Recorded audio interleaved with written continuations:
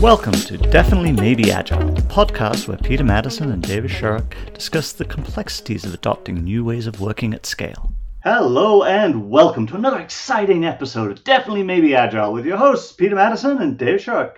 How are you today, Dave? Peter, I'm doing great. Full of energy. Finally, weekend's coming, always full of energy at the end of the week, right? Oh, I'm so glad to hear it. It's good to be here. And this close to the weekend. It is. So you and I were just kind of connecting before we got up and running here. And you mentioned a topic which is really interesting. I mean, both of us do this all the time, which is workshop techniques. How do we facilitate lots of people coming together?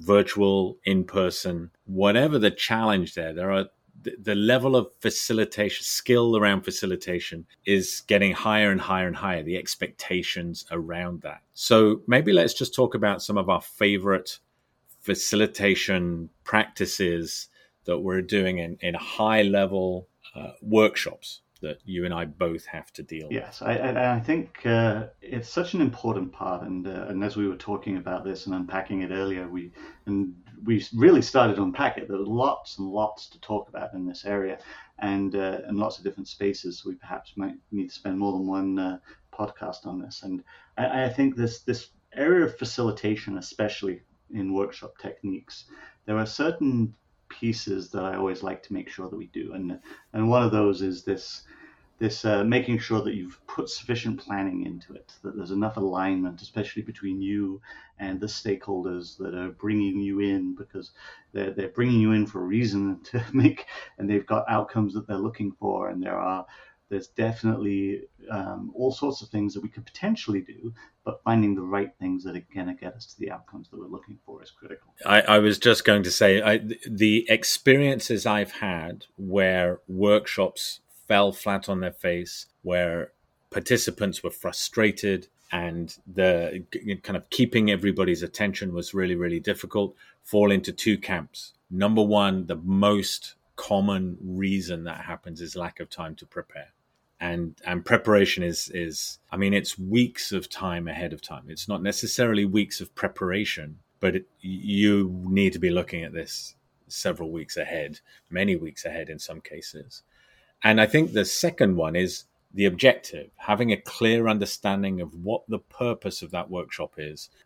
Again, if that isn't clear, crystallized within the group and communicated to the group, that can really lead to mismatched expectations. Exactly. And I find it's also very important that when you're coming in, unless it's like particularly a training exercise, but if you're coming in to run a strategy session or to help people through determining something and facilitating them through that process, it's best if it's the stakeholder is the one who's providing what are the outcomes, is because they're providing it in their language and they're the ones who are there saying what it is that they want, and they're communicating so that people are all on the same page as to what are we here for, what are we trying to get to, what does that outcome look like. Well, and as a follow-on from that, and of course this is an area both you and I spend a lot of time doing, so potentially there's a bias that I'm looking at this just because this is the lens I look at these sorts of things.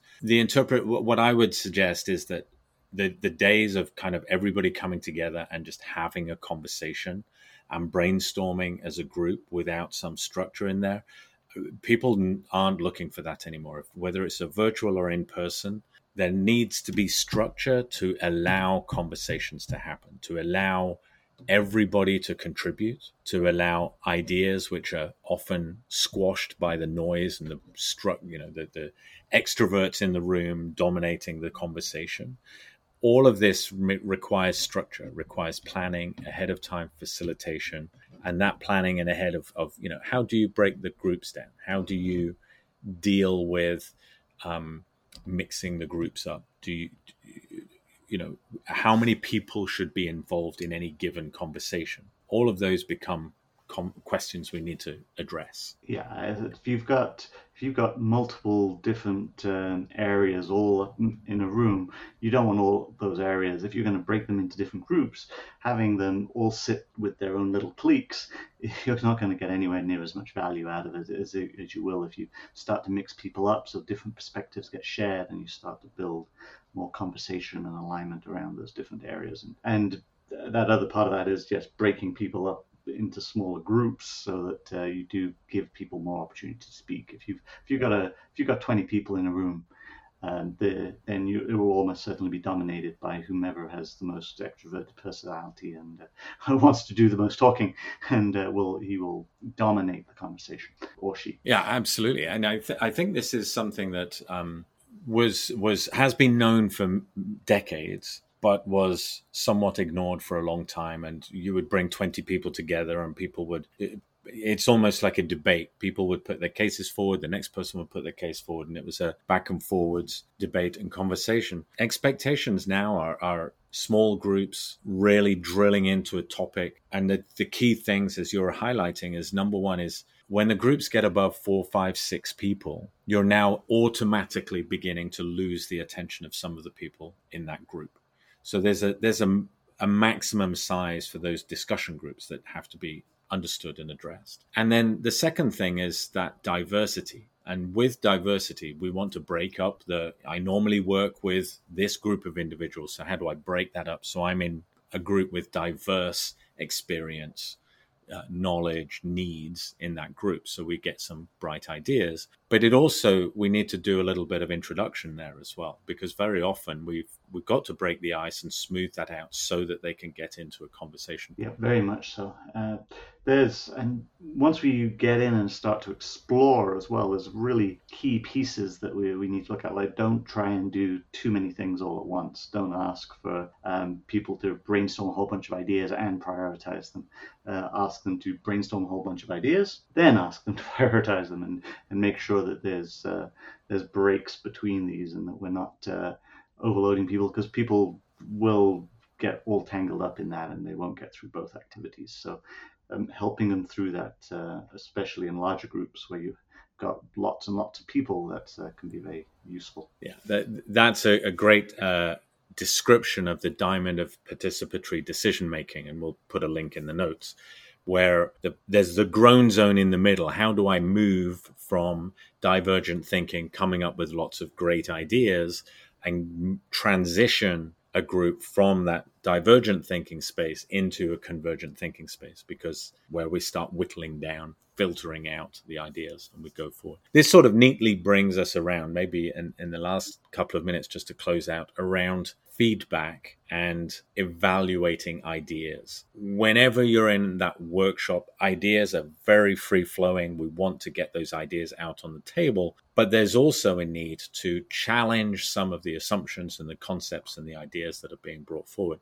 How have you seen workshop participants manage that feedback round, the challenging of the ideas? There's a number of different ways in which I do that, and we're actually going to unpack that a little, because when I think of feedback, there's a couple of areas where I think it's critical in a workshop for that to be handled. I do like to run exercises which consist of, well, what would it be if we didn't have this? What's the anti-pattern that we could be looking at? Like, what's the worst possible way of doing this you can think of? Come up with all the really bad ideas you can think of, and then go through and look and see if any of these are things you actually do, or if there's things that you do that are aligned to this. These kind of the negative pattern model from a coaching perspective to get people to start to think about the critical area and not just the happy path of how things are done. I think the other place that feedback is critical is once you've got through a section of it, if it's like a multi-day workshop, at the end of the day, ensuring that you've left time for a retrospective, that there's time for people to say, like, what went well, what's even better. And then actually have the conversation around, what did we get out of today, so that people can solidify the ideas and they know what they're taking away. I think that's a great a reminder, if you like, is that whole concept of let's look at how things went today, and it could be went this morning. I mean, you can retrospect between one phase to the next, or one day to the next, and so on. I also just wanted to bring back your comment about feedback on the negatives, looking at what we don't want as well as looking at what we do want. And I think that's a great point. Sometimes we sort of hone in on the things that we're trying to solve for without considering the negative space as well as the positive space that we're trying to work into. And one of the ideas that I've seen work super, super well, and it's a lot of fun with it as well, is the idea of nominating a devil's advocate in the group. And that the role of that devil's advocate is to say, nope, that won't work because, or you're not thinking about this. And what I always love about that is because you can give them a title or a hat or whatever it is, give them the devil's ears, horns hat to wear as they're going around, make it a bit of fun. But what's more important is that pull back to reality that can happen. And what I found, what's really important here is if you volunteer to be the devil's advocate, you should probably not be allowed to be the devil's advocate, right? It's almost like you've got to pull the name out of the hat of the people who go, no, I'm not going to do that. Because if I'm going to volunteer to be frustrating and challenging, that's not really what we're looking for there. I think we covered a lot in a very short period of time there. If we were to pull out like three points out of all of that you would want our listeners to take away, what would they be? We did cover a lot. Three things. Then number one, preparation. You've got to prepare for significant workshops like this, and minute by minute preparation almost, as we sort of hinted at. Number one. Number two, small groups, facilitating the conversation, not just facilitating the workshop, if that makes sense. We touched on, how to mix the groups up, small groups, the value of those, diversity, things like that come in, I would say. And I think number three, and I want to pull out, I'm going to come back to the devil's advocate, but not for the reason I think the third one is having fun with it. Whether it's the retrospective, whether it's the devil's horns on the devil's advocate or whatever else, however we're looking at it, making sure that the energy levels are high, that it's light, that we're not getting too bogged down with some of those things. So the idea that you mentioned about looking at the negative space, not the positive space, all of these just bring a bit of lightness to that discussion, which keeps the energies up and the ideas flowing. Yeah, I like that. I think that's a really good point there. Well, with that, I think we should wrap up for today. So thank you so much for all of the great conversation, as always, Dave. And look forward to next time. Always a pleasure, Peter. Looking forward to the next time we talk. And I think you were just about to say, if anybody has feedback, feel free to drop us. Excellent. You've been listening to Definitely Maybe Agile, the podcast where your hosts, Peter Madison and David Sharrock, focus on the art and science of digital, agile, and DevOps at scale.